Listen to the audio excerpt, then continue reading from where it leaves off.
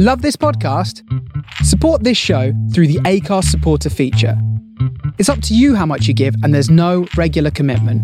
Just hit the link in the show description to support now.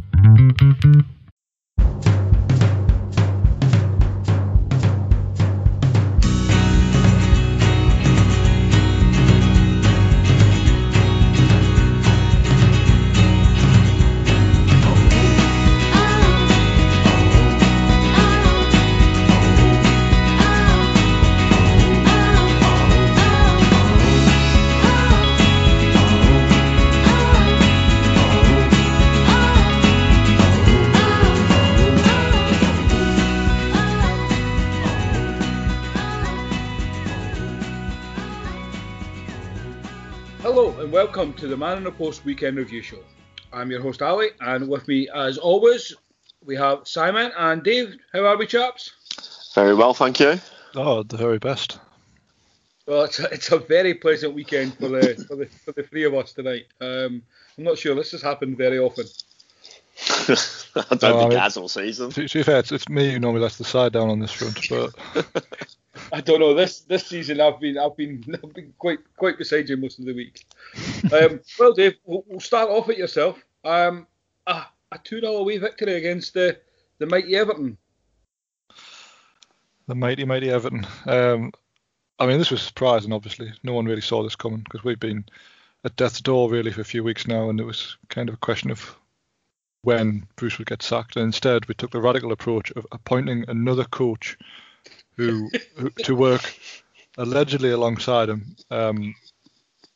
But read into what you want. We played the new coach's formation, actually pressed and tried to win the game, and funny enough, managed to win the game. So I'm delighted. Like a win's a win at this stage for us. I mean, obviously the way the results went the rest of the weekend, it's a pretty good job we did win, or else we'd be 17th. So wow. I know. It was just light years ahead of where we've been for the last 2-3 months, if not longer, really, because as I've been saying on this podcast for a long time now, we haven't played well pretty much throughout Bruce's time. We've kind of scraped wins through good fortune and defenders getting lots of goals, that kind of thing. But this was a game where we actually played well from the start. We pressed and harried Everton, knocked them off their stride very early on, and we thoroughly deserved to win. I even said at half time yesterday on Twitter that if we went on to lose and played like that, no one would care. Like, Everton away is not a game we normally win, but to go and take the game to a team and actually try and win, that's 90% of what we want. It's never been about being the very best and winning every week, but we've had too long of just turning up, waiting to get beat, trying to nick a goal on the counter attack, or trying to score from a corner and all this kind of stuff, which sometimes it works, a lot of the time it doesn't. But this was actually, what I'd call a proper performance where we had a game plan, we executed it to perfection, and actually could have won by more, really. But Callum Wilson, if you give him chances, he will score. He scored 2. He could have had 4 or 5, in all honesty. Really good team performance, though. Very happy with how it went. Yeah, I mean, I said to Simon people just before you jump on as well that, like, obviously Newcastle were in quite an ominous position, but we've mentioned it throughout the season. The squad's far better than what it is. The problem is, as you've highlighted, and everybody Barry's friends in the media, Steve Bruce has been the issue through it all. Like, the squad's nowhere near. I'm not saying it's a European team by any stretch, but it's a comfortable 12th to 9th place finish. With a normal manager, say. Yeah. So my I think I was pondering over the weekend, just thinking of the pod coming up. Now, no person ever wants their team to lose. Like, obviously, that's not what I'm claiming. But is there a part of you where it's like you almost don't care when you lose because it's one step closer for the manager to go in at this stage? It has felt like that recently. Like, obviously, we lost to Villa last weekend and barely laid a glove on them throughout, and I was just totally numb to it. Like, it wasn't a surprise. We didn't turn up. We didn't play well. But it would become the norm. And I felt like you looked at the players at full time and it looked like we'd been relegated, which was feeling like it was going to happen. And then obviously all this happened this week with us bringing in a different coach to work alongside the players. Now, he can't have, I'd love to say he's made all the difference in a matter of 2 days. maybe having a new voice has helped. But if I'm being totally fair to Bruce, on Tuesday night when we played Leeds, the first half was abysmal. Second half, we actually came out and pressed them and tried to play football and win the game, which we obviously didn't. But that was kind of the first. It was almost as if someone had said something at half time and had said, "Look, we can't go on just being a punching bag and trying to wait for them to tire themselves out." And that carried over into this game, but with more of a plan towards it. Like I say, we played this formation which Jones played at Luton, which again is quite suspicious. But basically split the two forwards and had almost a false nine in Almiron playing as the sort of the central man in there, and having Hayden sat in front of the back four instead of a back five. It just all made sense. It was, we've had all these players the whole time really, and it was just they were played in a formation that suited them. Now, you make an interesting point about saying, well, if we'd lost, it's a step closer to getting rid of Bruce. I'm at the point now where unless we get taken over, we're not going to get rid of Bruce, I don't think. And I think our best chance of being taken over is to stay up. Yeah, absolutely, yeah. So it has been between a rock and a hard place, really, in that I want us to win because I want us to stay up. But I think if we got taken over in a month's time, 6 months' time, Steve Bruce would not be in a job very long after that. I can't imagine they would want him as their man to take us forward. So my priority is staying up, and if and when the ownership changes, then I imagine the manager will change anyway. So it's nice if Jones is the backup plan. I don't think he'd be anyone's choice as a manager really, but he's obviously got some new ideas, and if that's what's being implemented and working, then it might be enough to see us over the line for the rest of the season.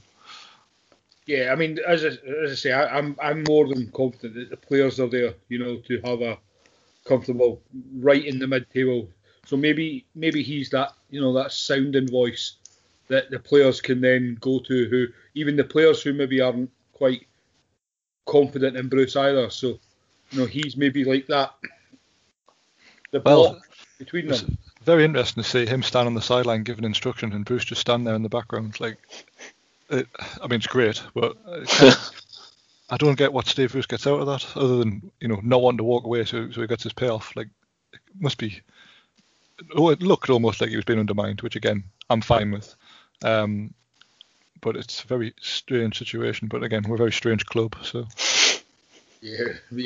Mike Ashley, that's all we need to see there. Well, yeah, exactly. Simon, I'll come to you. I mean, what was your thoughts on the game? Yeah, I mean, kind of like Dave said, I didn't see it coming. I mean, you briefly touched upon the game against us, obviously, last weekend.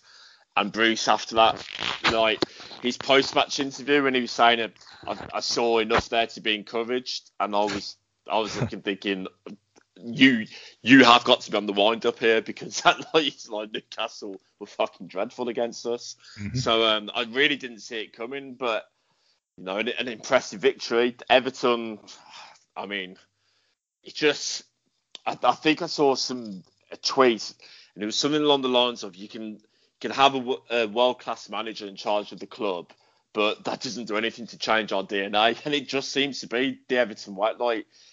You kind of said, Ali, before we started recording, that you kind of did see it coming away, because it's the classic thing that Everton do, isn't it?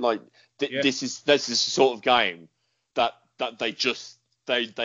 they will lose it, and that's why they don't ever seem to break any higher than seventh. Really, really strange. And Callum, as you say, Callum Wilson is a goal scorer. Though the second goal, as great a counter-attack as it was, and a good finish, I couldn't help but I was looking at Jordan Pickford's position for it, and it was he basically left an open goal for Wilson to tap it into. It was bloody awful. It was so far over, wasn't he? But they analysed it pretty well on Match of the Day, where they said, Wilson took a bad touch and Pickford should have been out there and then. Yeah. And he kind of came a couple of steps and then went back, and he obviously just lost all bearings after doing that. But yeah. I mean, we talked about the England squad the other week when last time we were on, and we said, the squad's going to be hard to pick. Could you honestly say Jordan Pickford's one of the 3 best English keepers in the league at the minute? Because I think he'd be struggling. I really do. You mentioned that, Dave, because I was going to come on to that when you said that. Because my opinion, Pickford might be the 5th or 6th best England goalkeeper in the league. Yeah. Yet he's going to be first choice. This is the reason why England won't win things, because they don't take things serious. It completely, like, obviously we lost at Burnley in midweek, and we should have been out of sight first half. And I was watching it, and two things were running through my mind: was one, how is Nick Pope still at Burnley, and two, how is Jordan Pickford ahead of Nick Pope for England? Like, he's just a much better goalkeeper, and people keep telling me, oh, Pickford can play out with his feet. I don't care. Like, you've got centre backs who can do that. He can't do anything with his fucking hands. He's a goalkeeper. It's unbelievable. It is. I do think as well the penny's starting to drop as well, because Southgate seems to be turning up at more and more games where the goalkeeper's playing who could replace him. I mean, off the top of my head, I mean, even Darlow in goal for us, who was nowhere near our team at the start of the season, he's been outstanding all season. Like, I mean, taking aside the first goal of Villa last weekend, where he actively tried to get out of the way of a header, which I still don't really understand. That's probably about the first thing he's done wrong all season, but he's kept us in a lot of games. But even he's been far, far better than Jordan Pickford this season. I'll be surprised if he's the number one going into the Euros, unless he has an incredible 3 or 4 months coming up. Yeah. Because he just doesn't deserve to be. The other argument people always trot out, which is ridiculous, is say, well, he's never let England down before. But that's, Ashley Cole never let England down, but I wouldn't have him starting at left back now. Just because you did well 2 years ago in the tournament, 2-3 years ago. Look, you've got to look at the form of the players as they are now. The problem is always going to be, like, the vast majority of England's games we play against, teams who come with a back nine and will have one up front, and in those situations it's quite good to have a goalkeeper who can ping the ball about a bit, because every little helps. But when you get to a tournament, we play against actual countries who are going to take shots against us. And that's where we need Nick Pope to make 20 saves and whatever else is going to happen. Like, other than we might play the odd game in the group stage where it'd be nice to have a goalkeeper who can play out, but I think at the tournament level you need your shot stoppers who are going to make a big difference. And I don't think Pickford's up to it anymore. I mean, no one ever wins a league title, Champions League. Well, you don't win anything with the shit goalkeeper. Liverpool are the classic case. You looked at, they had what was his name? The keeper you had before Alisson. His name's completely Karius. The team that you had, the starting 11 was basically the same starting 11 that has then won Champions Leagues and league titles. But if you've got a duff keeper, you're not going to win the major tournaments. Karius, let's not drop Karius far too low and compare to Jordan Pickford here. Karius is a better goalkeeper than. But you get the point, though. Yeah, no, 100%, and that's why we spent big money on Alisson, obviously. Exactly, yeah. But it's an extreme example. I mean, Alisson's arguably the best keeper in the world, certainly top 3. But I mean, even Ancelotti seems like he's got fed up of Pickford, where he even came out and said he's going to keep rotating him this season, which that's never going to be good for either goalkeeper. So at some stage he's going to have to just make his choice as well. And you'd be amazed if they don't go out and buy a goalkeeper in the summer. Ancelotti doesn't seem like the type who will put up with it much longer. No, I never do have money, so. Well, he'll go out and buy some Italian goalkeeper who's probably 35 but already better. Like, he'll just be solid. I don't know, I can't think of anyone off the top of my head, but you know what he's like. Aye, Buffon on a free. But I mean, we'll go back to that. So, as you say, Dave, it was a really important one. Could have finished at 17, so you're now in 15th. Burnley, obviously, with the game in hand.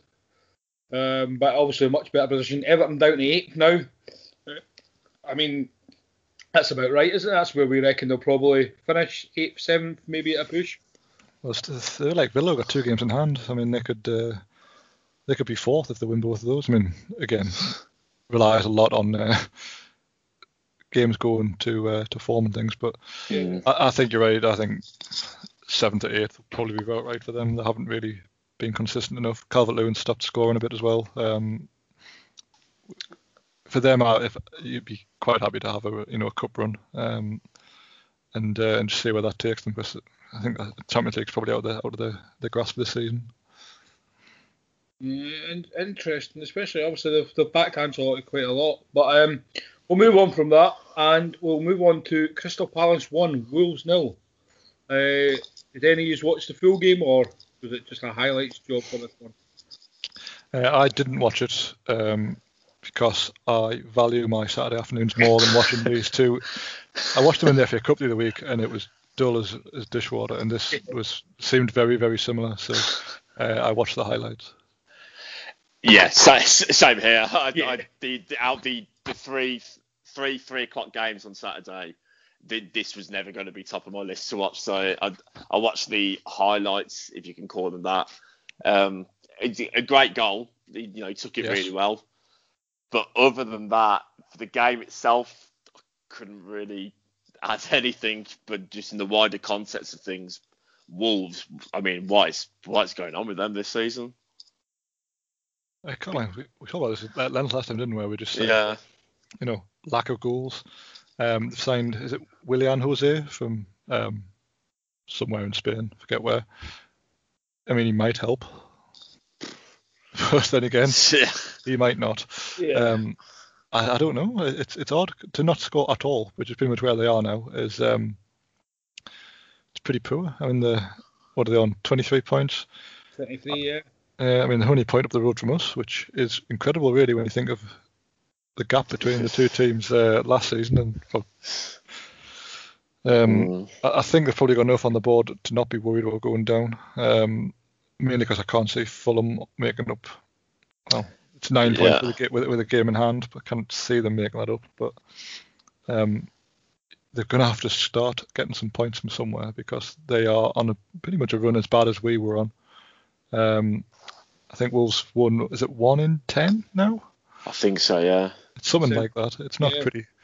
But I've said this before. Like, they're just very, very bland, aren't they? Like, they kind of had this X factor where they played 3 at the back and the wing backs, so they were pretty much forwards, and it was very difficult to stop them.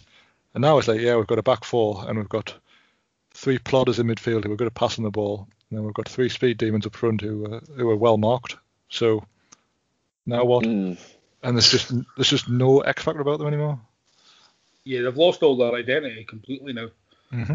I mean, they moved back to 3 at the back, but I mean, it's no Neves, who was key almost to the 3 at the back for his passing range. Moutinho, obviously, as well. What's his name? The real Traore. In and out the side, just nowhere near as effective. I mean, even if you can call it that. I said it a few weeks ago when we spoke about it. I really do think Nuno's kind of taken them as far as he can. I feel this is one of those. He's almost, I wouldn't say he's lost the team and they're not playing for him, but it's like they've got themselves now into a rut, and I don't know if he knows how to get them out of it. I was really expecting him to do more this transfer window, even like a couple of loan signings. Or I was really convinced that Diego Costa was going to end up there. We've been the George Mendes, and then getting his release from Atletico. I was just convinced it was maybe going to be a 6-month or 18-month deal. He will go somewhere for more money and less effort, such as Turkey or the MLS, or other fun leagues like that. We're just looking at their team they put out here yesterday. So they're the back 3, going back to 3. So they're Bolly, Cody, and Kilman. Mm-hmm. They had Hoover at right back, who I thought was a centre half when he was at U Boys, but seems to have become a full back all of a sudden. He's definitely not a wing back, put it that way. Right. They played Nelson Semedo on the left side. Yep. Despite him being right-footed, as far as I remember. Yep. They played Dendonga, who has played at the centre back, played in centre mid here with Moutinho, and then they had Neto, Podence, and who I assume is this Willian Jose chap. BBC have called him De Silva, but whatever. I mean, what even is that team? Like, it's a weird Palace. That's extremely negative. It's a very Roy Hodgson. It's like the managers picked each other's teams. Because that's quite a 4-2-3-1 for Palace. with 3 attacking players behind Batshuayi. It's I feel like I've swapped roles here. There's not much more I can add to the Wolves that I haven't said. I'm really concerned about them. I think they're lucky, as you say, Dave, that there's not many teams down the bottom who could probably catch them, and it's not due to Wolves getting enough points here. It's just due to the other team. On Crystal Palace, massive 3 points. I feel this might be Hodgson's last season, just in general, just in life. Yeah. And I do believe that's an exciting team for somebody to come in and take over.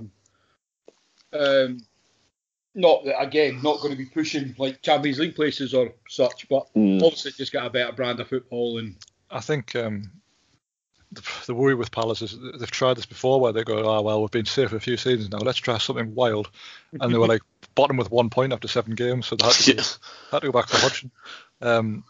I just worry that I think Hodgson and Zaha will probably go together at some point, because Zaha surely can't be happy staying here forever. He must have some sort of desire to test himself again at the higher level, having tried at Man United when he was very young. I certainly believe he will, but I think he would have to leave on a free. And I don't know if he'd ever want to do that, because he obviously does love Palace. But I just wonder, would he really run his contract down? Because I just don't see any teams, or top teams, as we say, forking out the money that Palace would want. No. Dortmund seemed like they were going to go and get him the other summer, which would have been ideal for him, because you know what they're like with bringing young wingers through. Yeah. But that didn't materialise. Everton seemed to want to break the bank from, and instead end up with a Iwobi, which is probably the biggest downgrade in history. I think Arsenal will link them every year for about 3 or 4 years. I would imagine that ship sailed now, because Aubameyang plays in his position, so that's a bit rough. So yeah, you're probably right. He's going to have to go somewhere eventually, but then again, he might just stay there forever. And I wonder if becoming a Crystal Palace legend interests him. Is he going to go to a team that's in the Champions League? Is he going to? He was on Jamie Carragher's podcast maybe about a month ago now, and he claimed he wanted to go somewhere and win Champions League. He wanted trophies, was what he wanted in his career. So Crystal Palace isn't going to be be that. But when you look at the teams who are going to win trophies, none of them are going to sign him, are they? Yeah, well that's it. Because you've got the English premium on top, more so now with Brexit rules coming into play. Does he count as English, even though he plays for Ivory Coast? Is that what you're saying? Well, I'm sure because he's still not classed as English for the. Oh, in terms of like homegrown status, that kind of stuff. He must do, I would think. He's been through Palace's academy, hasn't he? So. Yeah. Yeah, but I think he was born here, wasn't he? He only qualifies for. He did play for England in a friendly, didn't he? I think he's played a couple of friendlies for them. Yeah, it was. Yeah, it wasn't until later on, until he was guaranteed basically caps, that he moved to Ivory Coast, wasn't it? As you say, it'll be an interesting one. The only team I could see spending money on them, and it's just because they have ridiculous amounts, and because Zaha is homegrown, so it goes for their numbers, is Man City. I think maybe a couple of years ago, possibly, but Zaha, how old has Zaha been? He must be sort of mid to late 20s now, getting on a bit. So I wouldn't see City maybe going in from now. I think he's just gone beyond that threshold of whether they think it'd be worth forking out that money for him, I think. No, he's 29 this year. Yeah. Well, it's pretty much. He's got Spurs all over him, hasn't he?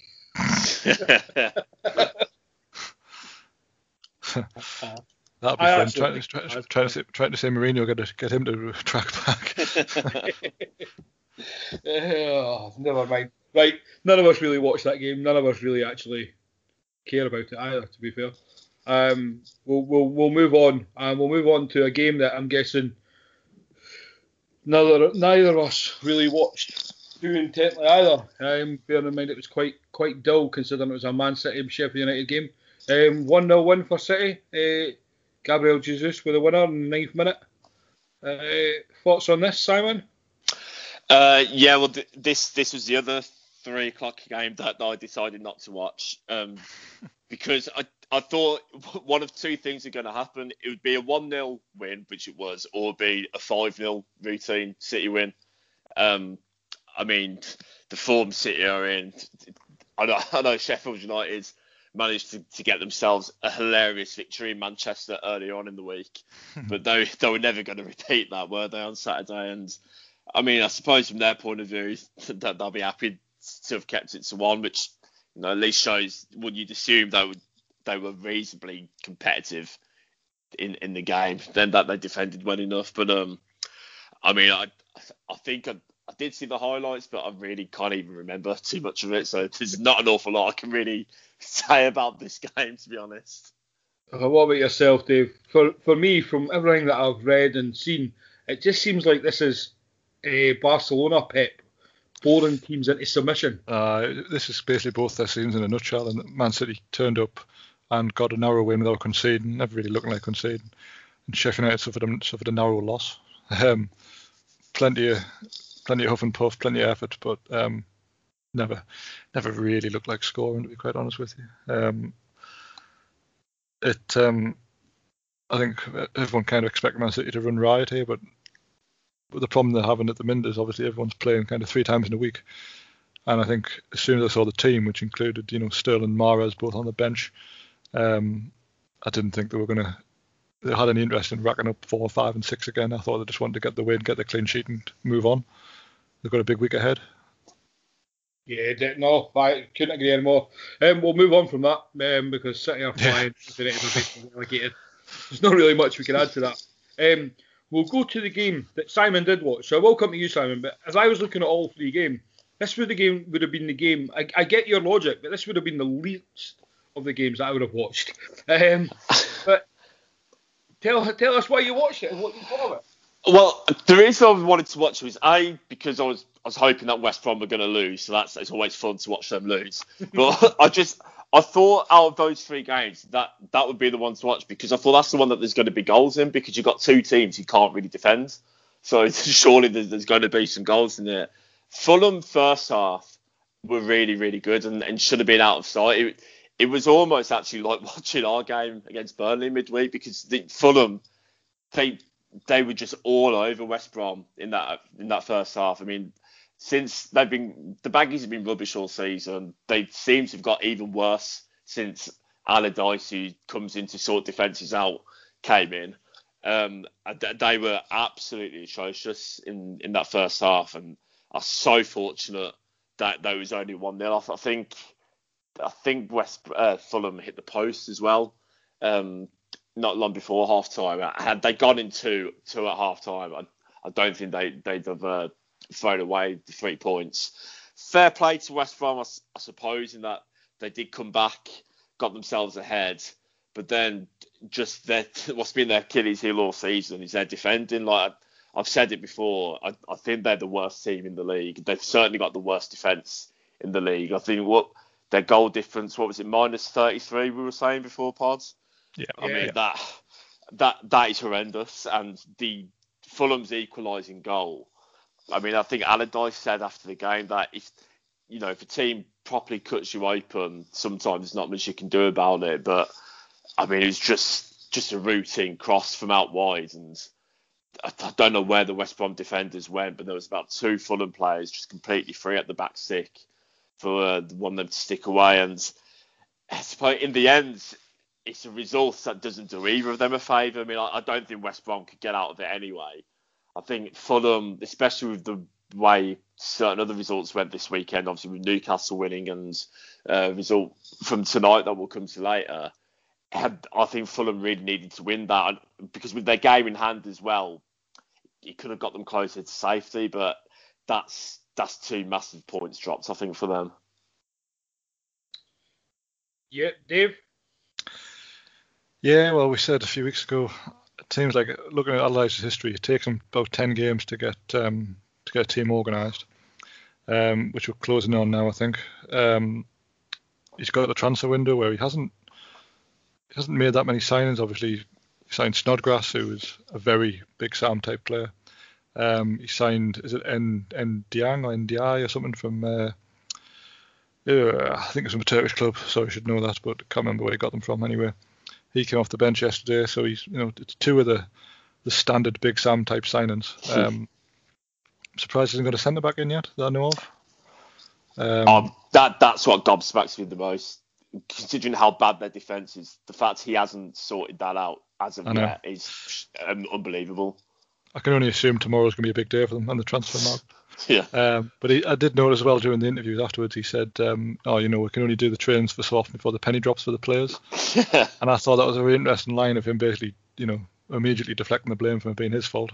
And it's obviously the players who are at fault. And I just think that's the first telltale sign that he's fighting a losing battle. Yeah, I mean, that smacks of, what we've kind of said before, that he's going to walk away just before they're officially relegated, aren't they? And that seems like the first sort of stepping stone to it, is that he'll walk away and he'll be like, well, I did all I could, but the players just aren't good enough. It's not my fault. Yeah, I'd expect that. They must be very, very disappointed with Brighton getting the points tonight, because they were probably the team to catch in terms of it's been very turgid in terms of getting results for a while. They don't seem to move the points board on very often. They win every 1 in 4 or 5. They could do without them beating teams like they did tonight, but I just think that gap is already 9 points, effectively 10, with that awful goal difference. Yeah. It's considering they've won 2 games all season. It's a big ask to try and get out of. Yeah, no sympathy from my end either. Quite delighted when they go down. I said to Simon pre-pod, I genuinely think Fulham might have had a better go of it with a better manager. I don't think their squad's as bad as their position. I think they might have got more. I think Park gets a bit of undue stick, to be honest. I think he's done quite well, considering the way they started. Everyone had them down before the end of September, pretty much, but he's changed that system. They've been quite hard to beat. They've lost less games than we have, for example. They just can't win enough, which is always a problem. This is a better manager, don't worry. I think maybe with Park, like, in a way, if Fulham do end up going down, I'd hope that they'd stick with him, because I think if he brought them back up, then I think this year would have been a really good experience for him. Because as you say, like at the start of the season, I think we were kind of all sort of, having a bit of a laugh about him. But as you say, he has made them hard to beat, and he's made them competitive, which go after the first sort of 4 or 5 games, you would not have seen coming. So it could, he's a young manager, it's his first job. It may be a case of this is just an experience you'll have to go. I mean, you look at Burnley, Sean Dyche brought them up, they went down, stuck with them, brought them back up, and they're not pretty to watch at all, but he's a decent, he's a good manager, he's effective. So it may just be a case of this is just a bit too soon for Park. He's just a bit too inexperienced, but it may ultimately end up being, quite a positive thing for him in the long run. I agree with that sentiment completely, Simon. I think especially if they're sticking with him till the end of the season, regardless, I think they'd be better and well suited, to keep him, as long as the players don't as long as it doesn't seem like he's lost a team, or that old saying off the dressing room. As long as we don't see that, and there's continued fighting and there's good performances, I see no reason why not to keep him and let him try build again next season. And he can only be a better manager for it. I think we've all said this before. I mean, when a manager, you're never going to get a true test of a manager until you start seeing him in those those shaky positions and in the murky water sort of thing, and let's see how they get on.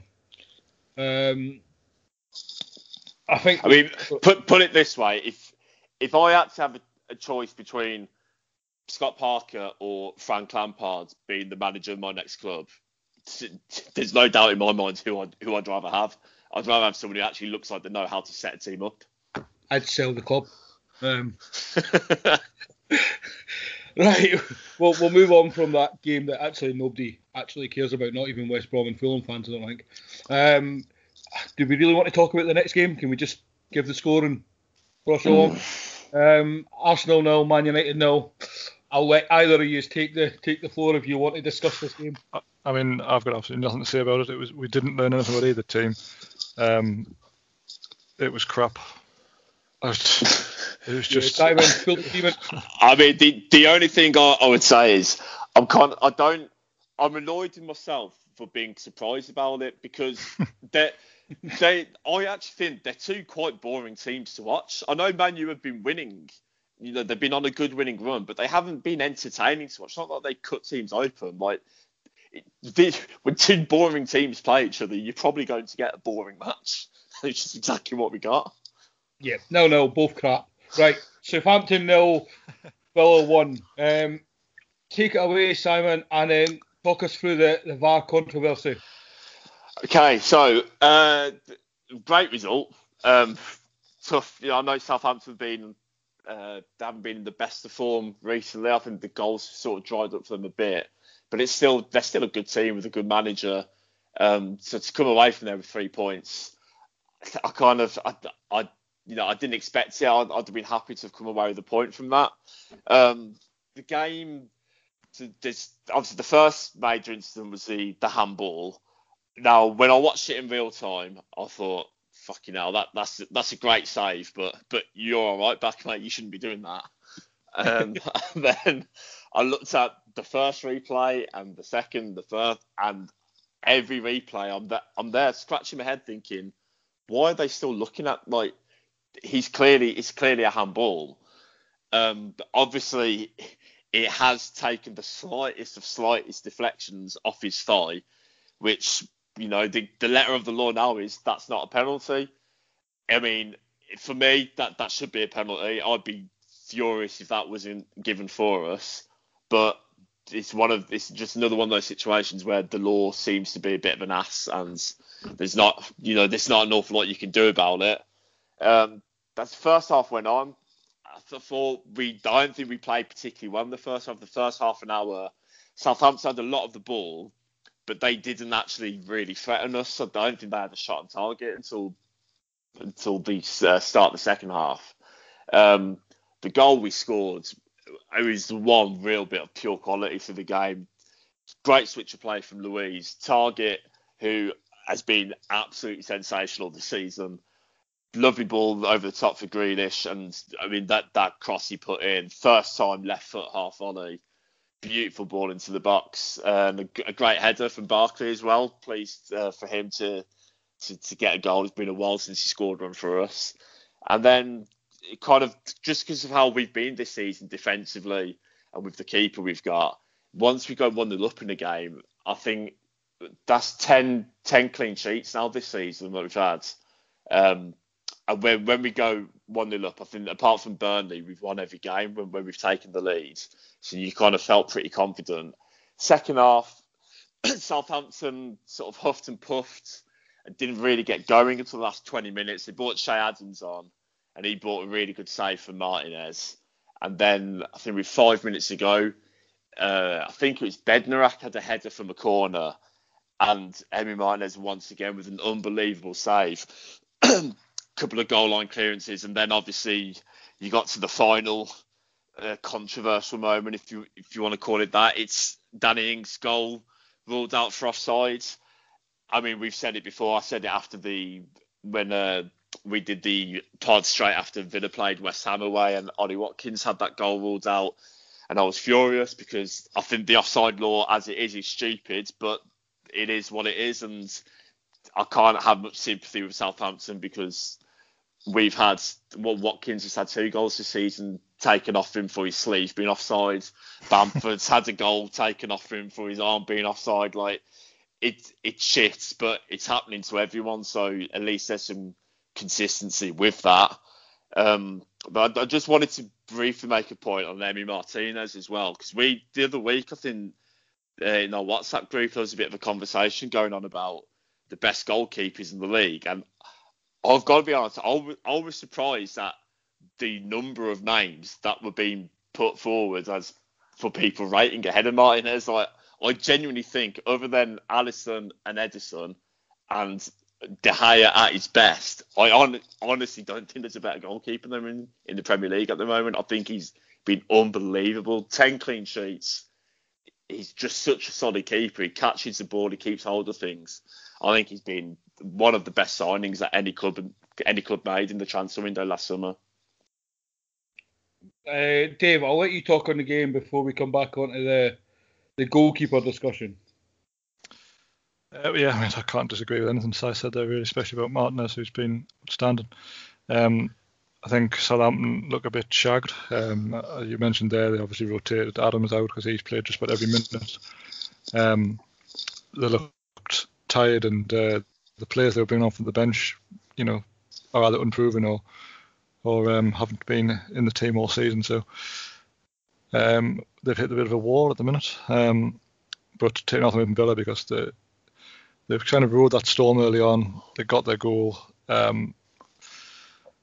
And as you say, Martinez had to make a few saves, but that's what he's there for. You can't just say, well, if the goalkeeper hadn't been there, they wouldn't have won, because that's exactly what you paid the money for. So the Villa momentum just keeps going. I was obviously surprised he got beat off Burnley in the week, especially having been ahead twice. Yeah, I mean that was just a freak result. For like watching that game, Burnley should not have won that game. It was unbelievable.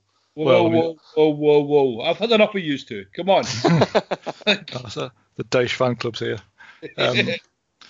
Well, did it remind me, Si, earlier in the season at Villa Park, did you and Burnley draw 0-0 or something, and Pope made about 30 saves? Yeah, we drew 0-0, and I think it was 28 shots in the game, and I think about 10 of them, 10 or 11 were on target. And the game we had in midweek against them, I think there's only been 2 games this season where a team has had 10 or more shots on target and lost the game, and they were both us against Burnley and against Southampton at Villa Park. Wow, well, there you go. Right. On Southampton, I think they're missing Walker Peters at fullback as well. They look very lopsided without him sort of bombing forward down that side. They've tried Diallo and someone else played that last week. None of them anywhere near as effective. I don't get why they put James Ward-Prowse at right back. Like, how they thought that I think he's a very good player, but I would not want him to be their main line of defence against Jack Grealish. No, that was insane. You'd almost just want to put any defender there and say, just man mark Grealish, because you'll get the same use out of it than playing a midfielder there he's not really good at running, is he? Ward-Prowse. Yeah. It's just not going to happen. Very, very odd decision, that. Right, goalkeeper chat. This one was curious. In the WhatsApp group, which you said, Simon. I agree and disagree with you. Half the names that were getting thrown ahead of Martinez was nonsense. But there are a few ahead of him, and Ederson certainly isn't one of them. Ederson for me is 6th, 7th best in the league. Martinez has been probably the signing of the season. Well worth the money. Far better than Leno for me. Still don't understand why he signed him, but on form I'd say probably Martinez is probably the best goalkeeper in the league this season. But again, it's highlighting just how much he's having to do, I guess. But in general, I think he's easily a top 5 goalkeeper in the league. Yeah, I mean some of the names that were put forward, they're not bad keepers. I'm not saying they're bad keepers, but I just found it really strange. Like, you look at the amount of clean sheets he's had this season. Like, especially when you think of how terrible we were last season. Like, he's got to be doing something right to have kept. I think we've got the second most. It's only Man City have kept more clean sheets than us. I think it's the third or fourth best defensive record in the league this season. Like, I've just found it really strange. Like, some of the names, especially Leno. Like, I really found that odd. I mean, the ones I'd 100% have ahead of him, like, without question. I'd have Pope ahead of him. I'd have Alisson, obviously. I do swither on McCarthy. Sometimes I look at McCarthy and think he's phenomenal. and then other times I'm just clueless to why Fraser Forster isn't playing, and then I see Fraser Forster playing, and I remember why. But for me, I mean, Dave will know better than me, but I just always enjoy watching him. Dubravka from you guys, I take it he's injured, Dave, this season. Yeah, he was injured at the start of the season. He's only just come back and played the cup game at Arsenal. And then obviously he couldn't really drop Darlow because, as I said earlier, Darlow has been, he barely put a foot wrong all season. So bit of a difficult one for him at the minute. But it's funny with Dubravka because he makes so many saves, but then he throws one in. And because he's making so many saves, like the chance of making an error sort of increase. But when he makes a mistake, they're horrendous mistakes, aren't they? If I remember right, they're ridiculous. Yeah, I mean, when we got him, considering no one really heard of him, he was outstanding. I think he made his debut against Man United and made 4 or 5 incredible saves, and that kind of set the tone. But like I say, I've got a long-standing theory on goalkeepers where like they're all quite good, and they're going to make errors on every 10 shots, every 20 shots, and when you're facing 15 a game, you're just going to make more mistakes. It's as simple as that, really. Yeah, that's a valid point. Yeah, I think the point you make about like Dubravka, that he has that mistake in him. For me, that's I think why I rate Martinez so highly, because I think he's one of those keepers that they just don't make mistakes. Like, but you say McCarthy there, I agree. I think he looks like a really good keeper most of the time, but he does have an error in him. Whereas I think the likes of Pope, Alisson, like Martinez, obviously, even Kasper Schmeichel, they very rarely, if ever, get anything wrong, and I think that's why I have them rated so highly up there. I think that goes down to Dave's point, though, because as you say, is how many shots, the quality of shots, not just shots, how many quality of shots they're facing. Because I've seen Alisson make some horrendous mistakes, but it doesn't mean I would swap him for any goalkeeper in the world, purely because I know. The way I look at the goalkeepers is there's shots that a goalkeeper just doesn't have a chance with, or they've got like let's just put a 1 in 10 chance, right, for an average goalkeeper. But De Gea at his best, Alisson, at their best, they put it down to they'll save 1 in 3 of them. Yeah. It just shortens the odds, and I think that's where I see the importance of a really good goalkeeper. And I mean, you will be seeing it so much more with Martinez this season. Than you did have whoever was in goal for you last season. Well, we had 4 keepers over the course of last season. Right. It says everything. Yeah. But I think, right. Well, great, really good win. Where does that take you into the league now, Simon? What did you say? We're 9th, but we've got the 2 games in hand. Right, I mean, so you kind of... You look at it and you think mid-table, but we have actually been better than mid-table. But it's just the way the games have been weighted at the moment. 2 games in hand, yeah. West Ham to play, you said. I mean, Southampton, they almost kind of just need a break to try and get players back. I mean, as they've got too good. Well, they're not going to go down anyway. Just they've got too many points, but they've got a really good manager. They just need that. They need that break. There's in a few of the injured players. I mean, I think we said it probably a couple of months ago or a few weeks ago when we were talking about them, that what will knacker them is if they get a couple of injuries, and that just seems to be the position they're in at the moment. But no, they're a very good team still, and they did play well yesterday. A draw wouldn't have been an unfair result, but we just managed to sneak over the line. Fair. Well, we'll move on to today's games. And we'll start with everybody's favourite team, Chelsea. We'll win to my mighty Burnley. Obviously burnt out after beating Liverpool at Anfield. That record's gone. So, Dave, your Marcos Alonso message in the chat kind of backfired a little bit. Well, it was only because Ryan said last whatever day it was when Tuchel made his first team, and he said, it's only a matter of time before Alonso was back in this team. And then, of course, he was today. Right, I missed that. Yeah. To be honest, I think if there's ever a game to play Alonso, it's against Burnley, because for all his faults, he'll have to do absolutely no defending, and he's their best header with the ball. So it was probably the game to play him.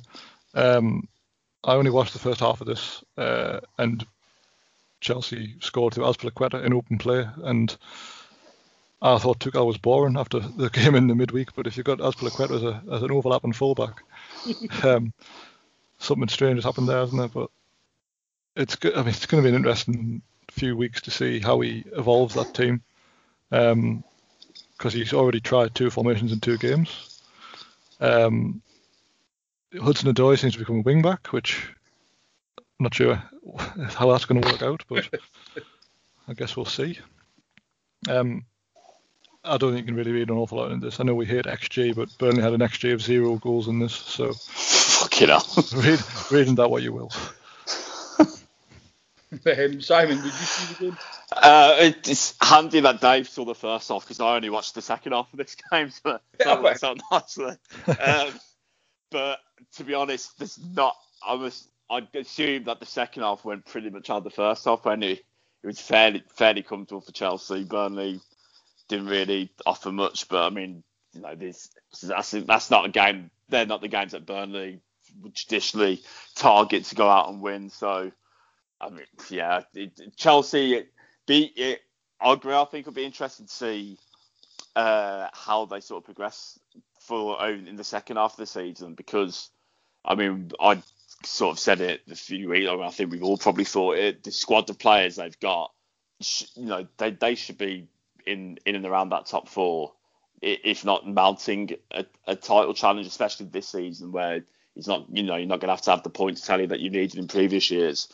So now they've got themselves a proper manager. It'll be interesting to see what they do with this squad of players and how they perform going forward. Yeah, I'm still not I think I'd rather have Lampard than Tuchel, personally still. But Chelsea still haven't beat anybody in the top half of the table this season. That's mental. That is mental to think of that of a Chelsea team. Yeah, I don't really have much more to add to that. I've never been a fan of Tuchel. Be interesting to see where they go. But as Dave said, 2 different formations, two games. You would have thought. I mean, let's be fair. This move was premeditated. Nobody was surprised. Appointment. So you'd have thought he'd have had more of a game plan coming into it, unless he's going to be one of those managers that changes system formation depending on opponent, which can't be good ultimately. But we shall see. I don't know if if he's just trying to fit in, Werner. He played in a 2 up front today.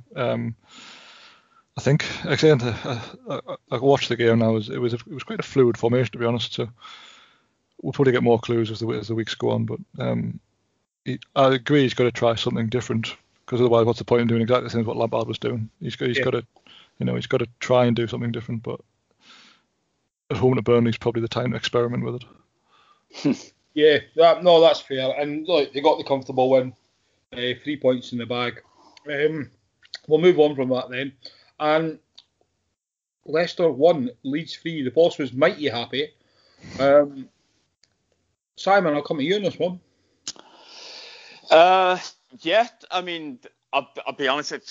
For some reason today, I only seem to watch the second half of games. So I missed the first half of this. I was having my lunch in the first half, so I missed that.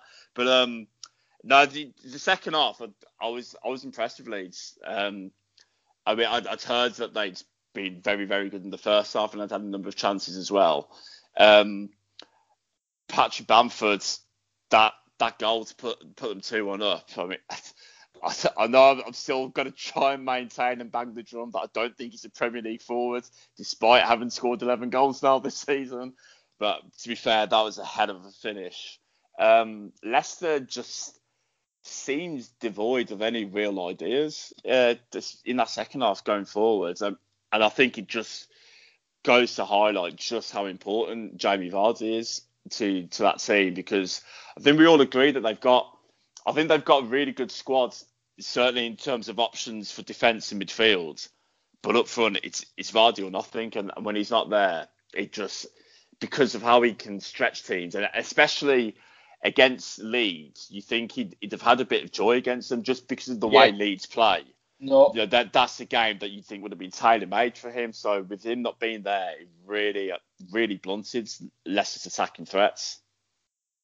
No, couldn't agree more on that. I mean, Dave, I mean, thoughts on Leeds' performance? And yeah, I mean they played Leicester exactly as you should play Leicester, especially without Vardy. Like you say, they could afford to drop a little bit.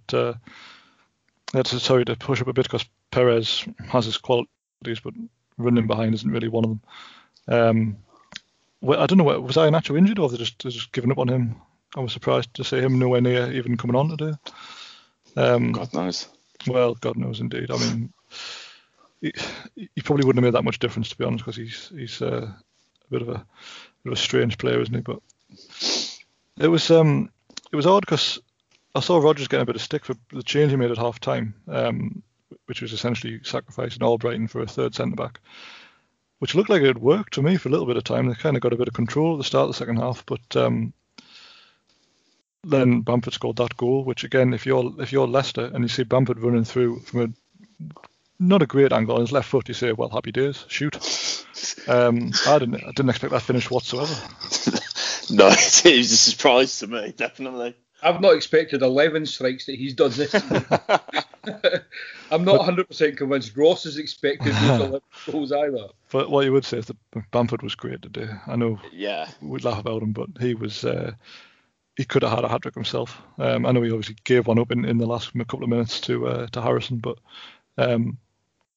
he had one chalked off, or he had a header save clawed out from Schmeichel, that kind of thing. It was one of those days where every time Leeds came forward, they looked like they were going to score, and they just kind of picked their moment. I think I remember at 2-1. I think it was Johnny Evans missed a really, really good chance at the back post from a corner, and had that gone in to make it 2-2, then I think at that stage it would have been a toss of a coin the way the game was going to go. But once he missed that, you just you could almost feel that a third on the counter attack was coming, couldn't you? Because Leicester were just obviously piling more men forwards. Yeah, I mean, there's counter attacks, and then there's having no one in your own half. That was wild, wasn't it? Just all the teams going for broke, but I mean it seemed a bit OTT. I thought Leicester not only missed Vardy, but they missed Ndidi as well, because I've never been particularly struck on Mendy, who came in from and he was obviously, I think, was called for the third goal, but he was quite poor throughout. Yeah, I mean, Ndidi's probably their best player. Or most important player, shall we say, who's not named Vardy. And, I mean, we've highlighted it almost every week that they really need to start making plans for this situation. You know, proper plans, not Perez, not Iheanacho. Yeah, that's how you pronounce it. You know, finding that player, ideally a 20-year-old Jamie Vardy. It's not easy, I know, but without that similar ilk of player, they're going to really have to completely rejig their whole system. I mean, if you were Leicester's, in charge of Leicester's transfers, who would you be going to get to replace Vardy, realistically? I mean, Danny Ings is the only one I can think of. So you're looking at someone to share game time with him for a couple of years, and then basically phase Vardy out. If I was in charge, never could be. I don't know. I mean, there's not an awful lot of those type of strikers around, really, are there? Yeah, I mean, you're probably going to have to go look for me, like an 18, 19-year-old, as you say, who's willing to share responsibility, sit on the bench. But is that almost going down to Iheanacho and Iheanacho, however it's meant? And I mean, the closest thing I've seen to him in the Premier League at the minute is Watkins at Villa. In terms of doesn't give his defenders a minute's peace, is always in and around the box. They should really have got him. Yeah. Hindsight, of course, but that's the type, someone from the Championship who has got time to improve. I don't know if they'd look at maybe Tony at Brentford. I was just going to say that. I mean, we had him at Newcastle and he never really got a chance. But I mean, he wouldn't at the age he was when we had him. but he seems to have improved. Having played for Peterborough in League One and scored back full of goals and doing well now in the Championship. I wonder if he might be someone to look at, but Leicester never get it right, don't they? They don't buy a lot of crap, really. They don't, no. I mean, especially not when they buy young. They seem to have a really good youth scout network. Yeah, I mean, for all we know, there could be some young lads playing in Spain or Italy or wherever that they could be looking at. So, yeah, but as you say, I know Vardy just seems to not age in terms of his pace and that, but he's 34 now, so 34, 35. So there's going to come a time in the next year to 2 years where surely they're going to have to be replacing him. Yeah, I mean, this has been an ongoing chat almost since we started podcasting together, Dave, on the weekend show, even when Christmas. This was the main topic of conversation for Leicester, because he always has those spells without games, because he is the lone striker. He takes so many knocks. Obviously, he's adjusted his game more and more just now. He doesn't touch the ball as often. He's no longer involved. He's quite intelligent in a way where he picks and chooses when he gets involved. Whereas last season, the season before, he was involved. He was sprinting down every ball. He was involved in every tackle. So you can see the decisions he's choosing to do to prolong that career as long as he can. But yeah, ultimately, if Leicester want to, all depending on what their final goal is. I mean, do they want to envision another league challenge, or is it just a case of keep European places plodding along? But even to do that, they really, this summer, next summer at the very latest, I think they have to have a Vardy sidekick / replacement in. I think that's got to be on their agenda. I mean, what Leicester do is quite well is they just buy little and often, so they'll buy a quality midfielder one transfer window, and then they'll get another centre half in the next, and they've built that squad up now, so they've almost got 2 players every position, except up front, which is, well, Iheanacho is meant to be the backup. But yeah, that's it. They've tried, haven't they? It's their only failure, and I'd say Kasper Schmeichel as well. I don't know how old Kasper is now, but I know goalkeepers last that bit longer, but that ultimately have to be another point they look on as well. Obviously, they signed the Liverpool backup goalkeeper. Ward, yeah. That's it, yeah. Yeah, well, as you say, I think Schmeichel can only be 30, maybe. Oh, really? Okay. Well, I'm trying to think, he must have played for Man City in 2007, so add 13 years to that. Yeah, that was when he I don't know, maybe. Yeah, 31, 32 maybe at most. Yeah, so he's got probably 5 really good years left in him, unless something drastic would happen. Yeah, that's not a concern, I guess. I thought he was a bit older than that. So, yeah, I mean, there's not really much more to add to that. I mean, I wouldn't say it's a freak result. I've always said Leeds can beat anybody, but also be hammered by anybody.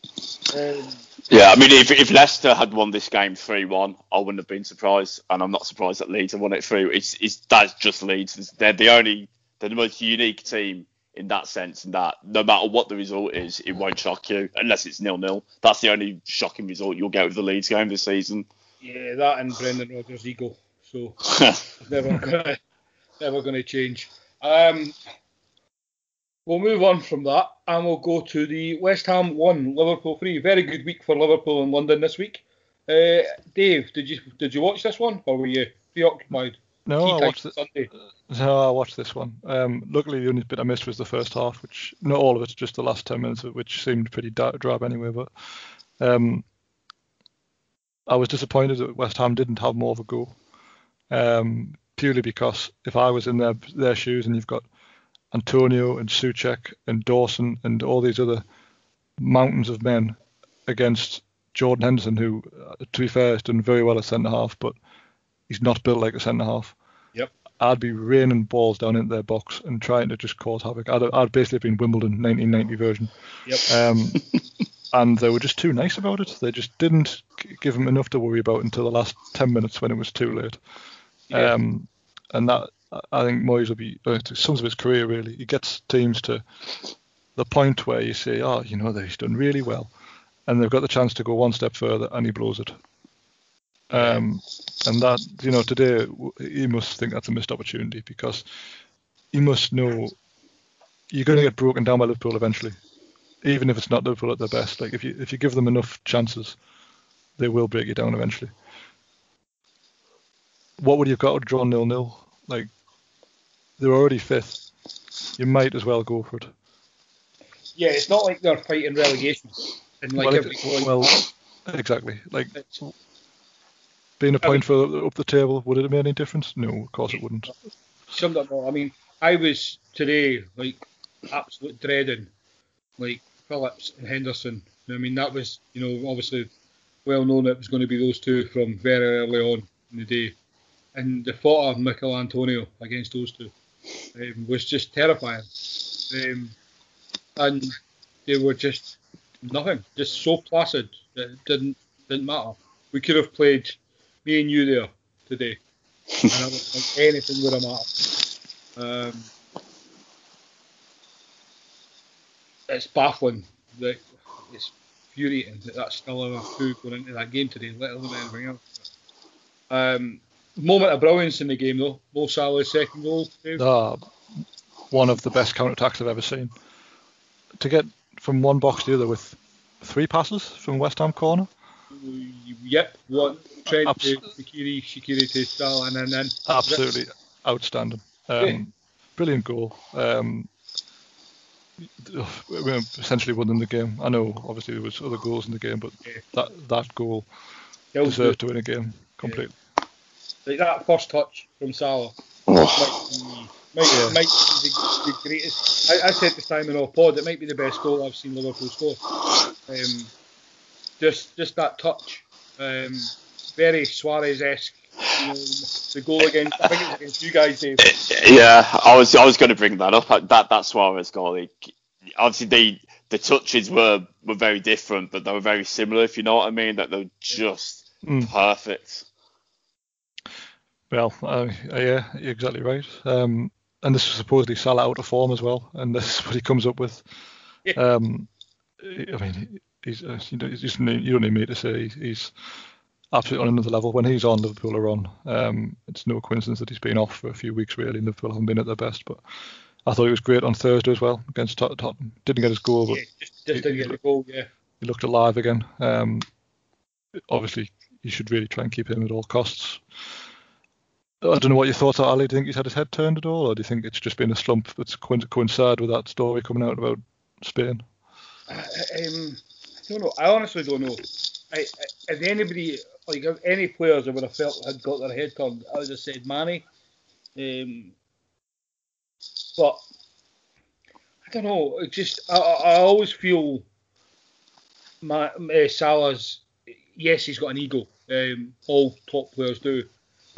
I've never seen him as that, not mercenary types. I'm not trying to slate anybody who goes to a team, but it doesn't look like this. You know how you knew Suarez was always going to go to Spain. It's that the South American in them. That's almost where they want to end up. Doesn't matter if the teams are much better than who they're playing for. I didn't see that in Salah. I didn't expect it. I mean, whether it happens or not, it's going to be a hell of a large fee.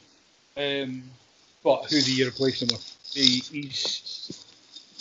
I mentioned to Simon off pod, stats wise, performance wise, I think only Ronaldo's been better in England in that sort of position. Mm-hmm. He's, I mean, on form, on consistent level, Salah's maybe top 5, possibly top 3 in the world.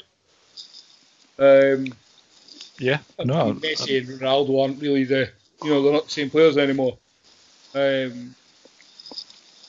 He's been fairly poor this season. He's hit 20 goals in all competitions, 15 in the league, top goal scored in the league again. I don't know how you replace him. I think I agree with you. I would like to lock him down on give him another 5-year extension, give him what he wants. Can't imagine. I'd like to think money's not the motive for him, that he maybe wants just to see a bit more investment in the team, maybe bringing more players on his level and with him. But I think he also likes being that star man, doesn't he? He kind of likes that. Like, he stepped up today knowing that there was no Bobby Firmino, there was no Mane. So he was, look, it's me. Look at me. Look what I can do. Well, he definitely likes being the main man, doesn't he? But yeah, even when Firmino and Mane are in the team, Salah is still very much look what I can do. But that's why he gets the goals he does. I said to you when we were chatting about him before we started recording, like Jamie Redknapp after the game was kind of making the point that he didn't always feel like Salah kind of gets the credit that he should get, and I understood what he meant, because obviously everyone knows that he's a great player, everyone knows that, but when you talk about the best players in the world, like you'll rarely hear his name put into that, but it should be, because he's without a doubt one of the best players in the world. He's got the numbers are just ridiculous. Well, people still think Hazard's better than him, so I mean that kind of tells you. Yeah. You know where people are thinking. People still genuinely look at him as like a Chelsea reject and things like that he flopped in, and he's genuinely so consistent season after season since he's joined. You know, the numbers haven't changed. Yeah. Performances can go up and down, but again, I feel like that's what you get out of those top players. Because when he's bad, he's not even. It's almost like we maybe even overlook it, that you're just noticing teams are doing a better job of him. Luke Shaw in the 2 Man United games played the perfect game against them. So maybe gave that credit, but look, that Salah tonight is almost unplayable. You know, he looked so hungry, as Dave said on Thursday against Spurs. Without the goals, I would say he was probably better on Thursday as a performance. But that second goal tonight was just phenomenal. And then the build-up play for the third goal that Wijnaldum finished off. And obviously Wijnaldum is now free, well, as of tomorrow, is free to sign for any international team on a pre-contract. So who knows what's happening there. So we can't sign anybody. Although it looks like we're going to sign, I don't know if you any guys, Ben White from Preston. It's Ben Davis, isn't it? Ben Davis, sorry. Yeah. I hadn't heard of him until they asked Klopp about him in the post-match interview. So I've got nothing to offer on that. Any ideas, Dave? No, I know he's a left-sided centre-back, but right. he was meant to be going to Celtic, apparently, on a pre-contract, but obviously didn't move quick enough, and you're now paying a nominal sum to get him $2 million.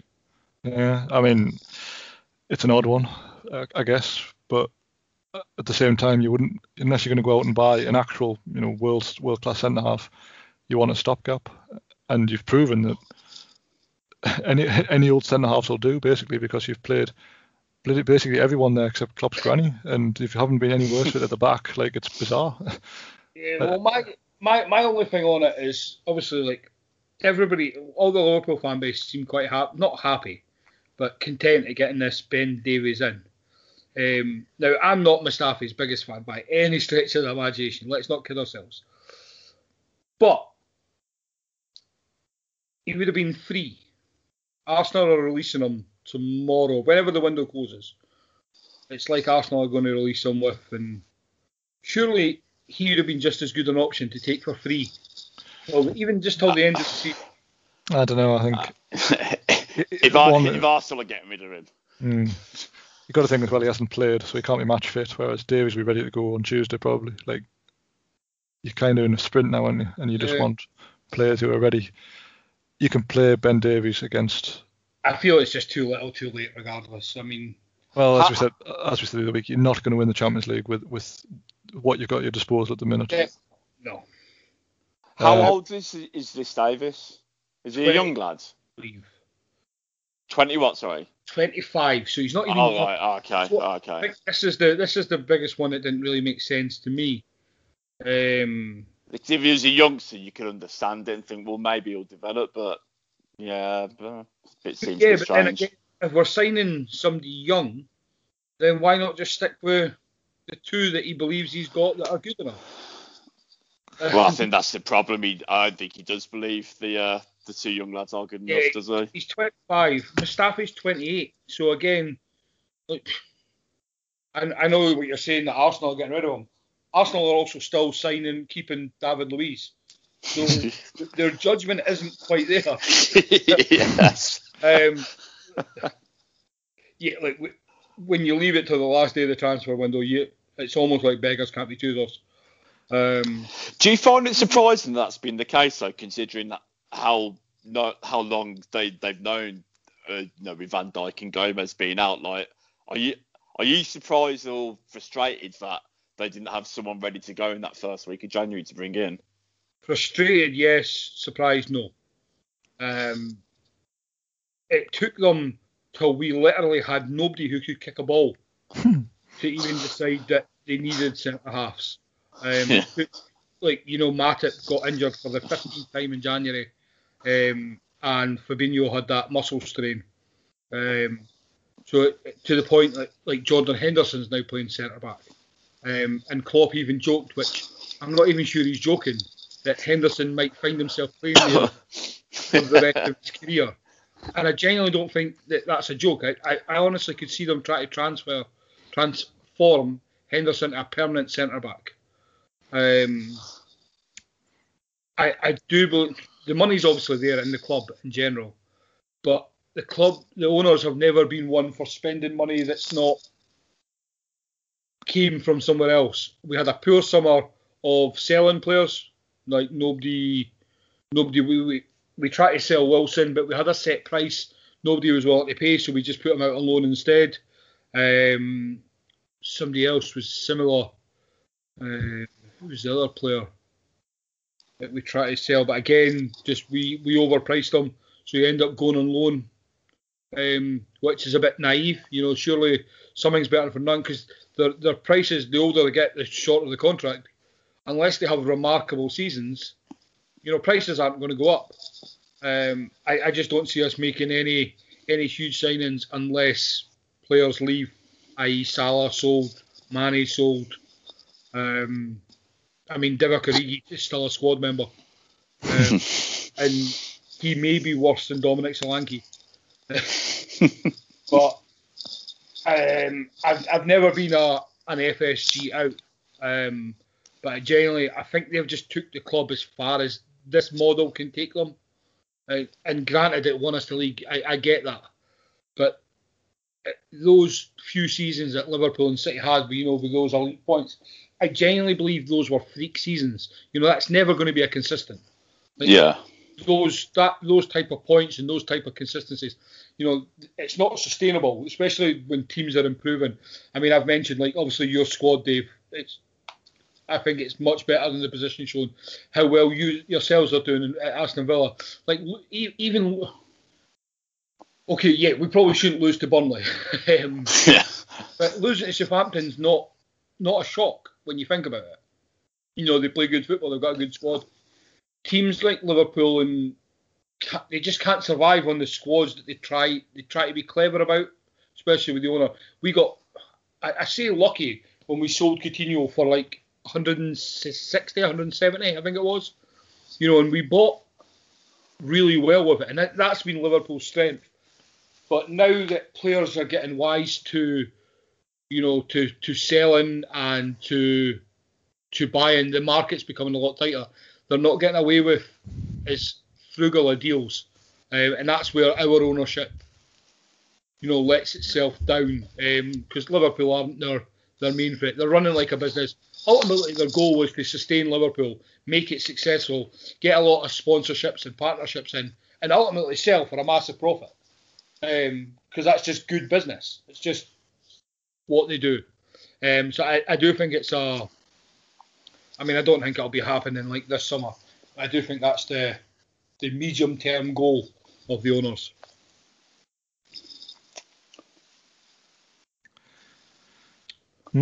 Well, I do wonder as well. They seem to make quite a big deal out of Davies being a left-sided centre-back, and I just wondered if they're looking at playing three in there. Possibly, but if they had, say, Matip as the middle one, Henderson one side, this Davies lad the other, you've got your two wing backs in there. Go back to Fabinho in midfield. Well, almost. Well, I mean, again, you've obviously got options in there. I just wonder if it's an option he's looking at to expand the squad a bit, because Van Dijk's not coming back for quite a while. And obviously recently you've come into some problems playing against teams like, well, when we played a flat back 10 against you, didn't manage to break it down. You didn't really have another formation to go to. Might just be something he looks at. I noticed they seem to be identifying players who have got a high aerial duel win as well, which is obviously was that's where we've conceded quite a few goals this year, more than ever, from area. It's like going back to 2015 again. I think I seen Mustafi win 78% of his aerial duels.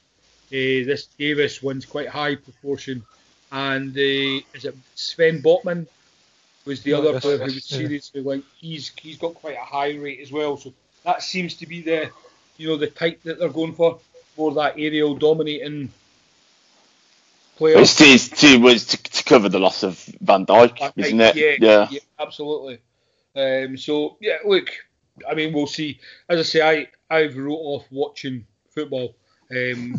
I just, it's not even just because of Liverpool. I've said it for ages that football's just pretty crap this season without fans, and it just draining on me. So once we lost that home record and the league was gone, it was like, right, that's it, I've had enough, take a break. It's been quite pleasurable, I'm not going to lie. But we'll move off Liverpool, West Ham. I mean, West Ham, just a credit to West Ham for the season they're having, but I think, as you mentioned, Dave, they've got to go home very disappointed tonight for not making an effort. I would be, definitely. Yeah. Right. For me, the shock of the night, the shock of the weekend. Brighton 1, Spurs 0. Simon, I mean, I don't even know what to say here. Well, I mean, I'll watch the game, and Tottenham got exactly what they deserved, which was sweet FA. I mean, they were awful, and Brighton, especially first half, Brighton played some really, really nice football. But I mean, that obviously won't come as a shock to any of us, because I think we've all sat here every weekend going, don't Brighton play really good football? But they just haven't been able to make it count. But they've, I think that's their third clean sheet in a row now. So when you combine that with the fact that they do play decent football, if you're keeping clean sheets down the bottom and you're playing good football, you're going to be with the chance of winning games. They took the lead fairly early on and never really looked like they were going to concede at all. And we were saying after the Fulham West Brom draw yesterday, with Brighton winning this today, with Newcastle winning as well, that result did absolutely nothing for them. So I think there's a 7-point gap now between Brighton and Fulham in 18th. And I don't see that changing, to be honest. I think that bottom three, as it is, will go. But from a Tottenham point of view, I don't know what's happened to them. The last a little graphic came up during the game, and the first 11 games of the season, and they'd won 8 of them. This last 9 now, they've only won 2 of the last 9 games. And with Harry Kane out now, obviously, for a few weeks with his annual ankle injury. I don't know. I don't know how I'd feel as a Tottenham fan. I don't know. Would I? Is this a blip that they're going to get over, or is this a cause of concern for the rest of the season? I really don't know. I've no idea how their season's going to pan out. We talk about Vardy being vital for Leicester. I mean, this was like a vision of the future if Kane ever leaves Tottenham, because they were absolutely clueless at the other end of the business end of the pitch. Bale was non-existent again. Son, can't do it by himself without anyone feeding him the ball. He can't do it on his own. And then I've had this thing about Spurs for a while now, where they've got all these players who've got no position. So on come like Lucas Moura and Lamela, and it's like, well, you don't play wide, you don't play as a number 10, you're just players who play in vaguely attacking positions. Yeah. And unsurprisingly, they barely even had a chance. Like, I can't remember a clear-cut chance other than like a header from a corner which the keeper saved, and this kind of crap. Like, I think he made one quite good save from Bergwijn. I think it was. He tips it round the post, but yeah, apart from that. Well, he's another one. Like, Bergwijn came as a winger. I don't think he's ever played wide for them once. He just seems to like, well, he just play there, and it's just like, I'm sure there's a plan to it all, but it's just, I think Mourinho overcomplicates things sometimes. Whatever he was doing early on, which was basically get the ball to Kane and get the playing in behind, was working, and that doesn't seem to have happened as much in recent weeks. Now, as you say, Kane's got his annual injury. It looks like it's going to be 3 or 4 weeks. Depending on who you believe. It might be a very difficult 3 to 4 weeks for Tottenham without him, because last time this happened, they had Llorente, who was a big beanpole and was, awkward and difficult to play against, and it was at least an option, but Vinicius is nothing of the sort. Yeah, it's. I'm pretty sure we had this about Kane this time last year. It's only going to be 4-week injury. And they'll rush him back as always. It's going to be maybe a long end to the season for Spurs. And the Gareth Bale experiment just hasn't worked. If this is anybody but Gareth Bale, this loan's been terminated. I watched him the other night. I get the impression that he actually doesn't want to snap a hamstring in case he misses the Euros for Wales. Like, that's the impression I get from watching him. Like, he just looks like he's just trying to keep himself generally quite fit, but not ever bust a gut. Like, it's a very odd way to play, but I don't know. He seems happy enough. He's playing for a place in the Euros, isn't he? He's guaranteed. Well, that's it. I mean, I get tournaments when he come round a couple of times in a lifetime for a Welshman, but it just seems like an odd way to play with a handbrake on all the time. But I mean, he's only obviously he's going to be caught. He's going to go to that tournament for Wales. But if it wasn't the name Gareth Bale and you were an international manager and you looked at that player's record over the last few years and his minutes on the pitch and his performances, you wouldn't have him anywhere near your squad. Yeah. But when the alternatives Hal Robson Cano, it's like, actually, Gareth, everything's fine. Yeah, do what you want. We'll see you in June. Just come fit. Like, I mean, it wouldn't be tolerated at any other nation, like any big nation, shall we say? But these are the sort of performances. Like, if he was Scottish, it'd be the exact same thing. He'd do what you want. Just. Yeah. Do you know? I don't even know if he's actually got the physical capability to even perform for them. Even they'll try and build everything around him. He's not the player he was. He's nowhere near the player he was. I don't think he's even got it in him. I think he needs to accept it. Sorry, Ali, go on. I was just going to say, and you actually quite well to touch on this. It's very Michael Owen-esque. Yeah. It does a bit similar to that in the sense that he wants to play for his country rather than his club. I just think he needs to accept that he needs to change his style of play because he hasn't got that burst of pace anymore. I mean, he could still have a perfectly good end to his career if he just changed how he plays. You could play more centrally. You could even become a decent-ish striker. To be quite honest with you, that's the way he's going to have to go, surely. He's fairly built bloke. He could play with his back to goal, I'm pretty sure, if he wanted to. He's very, very good in the air as well. I was going to say, he's good in the air, isn't he? His days as a winger, though, for me, it's just not going to happen. But then again, I think Wales just play him as a forward. Again, they're just kind of like, right, you stand up there, and you make things happen. And he's Ronaldo, isn't he? That's what Portugal do with Ronaldo. Just get the ball. I mean, obviously, as a Scotland fan, well, barely. Players like Bale are the difference between Scotland and Wales. Wales are no better than Scotland. It just so happens that their world-class player was in a better position than Scotland's ones. And that's why they were getting the results that they got.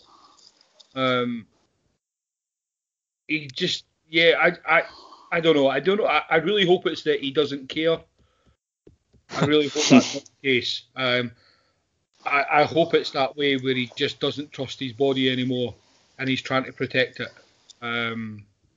But I mean, from his point of view though, he's basically swapped sitting on the bench in a nice hot country, sitting on the bench in the freezing cold and pissing rain every week. I don't understand what he's gained from going to Tottenham. I get the impression like the Real Madrid teammates were pretty much like pissing his water bottle. I wasn't looking like he was hideously disliked by all accounts. Like, do you think he's just holding out till Zidane's sacked and then he goes back and plays golf in Madrid instead of London? Well, I mean, unless they appoint Ryan Giggs, I don't think he's got anything to worry about there. Like, I mean. Yeah, it's going to be a long old season for Spurs. I think we'll round the weekend off there. I think what we'll do, just quickly, to end the podcast, we will go to the midweek fixtures. We'll not quite preview them. See, I can't even speak properly tonight. But we will just go through the games, and I'll get a one-team home win, away win, or draw from you guys. So, Simon, I'll come to you first. Sheffield United at home to West Brom on Tuesday. Sheffield United. Dave? Yeah, same, I think. Yeah, I'll take a draw there. Next up, we have Wolves at home to Arsenal. Dave? Away win. He wins. Simon? Yeah, probably just in the way win. Yeah, I'm gonna make it a full house there. I'm gonna sneak in Arsenal 1-0 there. First game of the evening games, we have Man United at home to Southampton. I'm going to take a Southampton win there, get back on track. Simon? United, unfortunately. I think if this game had been a month ago, it might have been an away win, but I think it'll be Man United. All right, I'll come straight back to yourself then, Dave. The last game of the evening, Newcastle at home to Crystal Palace. I mean, it's the type of game we should win, and I think if we play it the right way, we will win, but yeah, let's say home win. Just why not? Simon? It's the type of game they should win. It's the type of game that if they play like they can, they will win. I'm going to go for a draw. I'm going balls out. Newcastle win 2-0. I've got faith, Dave, even if you don't. Right, we'll move on to the Wednesday night then. And right, break my heart, gentlemen. We'll start off at Turf Moor. Burnley at home to Man City. Dave, go on. Handsome away win. And Simon? What he said. Well, Sean Dyche's masterclass for me. Burnley 3, Man City 1. Right, Simon, you're next. Fulham against Leicester. Fulham at home. Ooh. If Leicester had Vardy, I'd be going for them all the way. I'm going to go for a draw here. I think Fulham will sneak a point out of this. And David? Yeah, Fulham won the reverse fixture, didn't they? They did. I think Fulham might win. Yeah, me too. 2-1 Fulham win for me. Next up, we have the bosses Leeds against, I wonder how confident he is this week, Adam. Everton. Leeds at home. Dave? Yeah, Leeds win. Yeah, Simon? Leeds win, but a 3-0 Everton wouldn't surprise me. But yeah, Leeds win. Yeah, Leeds for me, just because I can't purely say the other team's going to win. Right, Simon, I better come to you first on this one. Aston Villa at home to West Ham. Yeah, I'm actually fairly confident with this. When we played them at their place, I know we lost, but I don't know how. So, yeah, I'm going to go for a bit of win. 2-0. Dave? Yes, I think it's one of those games where the styles match up perfectly for Villa. I think they'll win. I'm going to break the duck. I'm going for a West Ham win. I genuinely just think West Ham are going to be hurting, and David Moyes is going to show his actual managerial side because it's a game he's not expected to win. And last game of the evening, Liverpool at home to Brighton. Simon? Liverpool, they're back on form now, so as well as Brighton will probably play, Liverpool will win. And Dave? Yep, same, Liverpool win. Yeah, same nothing, so we'll move on from that. Spurs v Chelsea then. Dave, last game of the week? I think it'll be 0-0 because it's the two of the big six. Simon? I was going to say a Chelsea win, but Dave just reminded me it's 2 of the big 6. So yeah, it's going to be a shite 0-0 again, isn't it? I'm going for a Spurs win, just purely because Chelsea are playing against a top team, and they just don't win those. Well, that is the run of fixtures. Simon, let everybody know where they can find you online. On Twitter @SioRegan. And Dave? Yeah, Twitter is @CM9798. And you can find the podcast and the Man in the Post @Man in the Post on all your social media platforms. If you're Apple, give us a 5-star rating and review, and any other platform provider, just give us whatever review rating system they've got. Chris, Adam, and the gang will be back on Thursday with the review show. Dave, any FM Chatman pods coming? Yeah, it's recorded. I just need the boss man to come and do some intros with us. So hopefully this week. Perfect. And I'm trying to think when the Football Manager podcast out. It'll either be out this week or next week. So I think that's every 2 weeks. So apart from that, gentlemen, thank you very much for joining me as always. Cheers, Thank you. And always remember to keep your man in the post.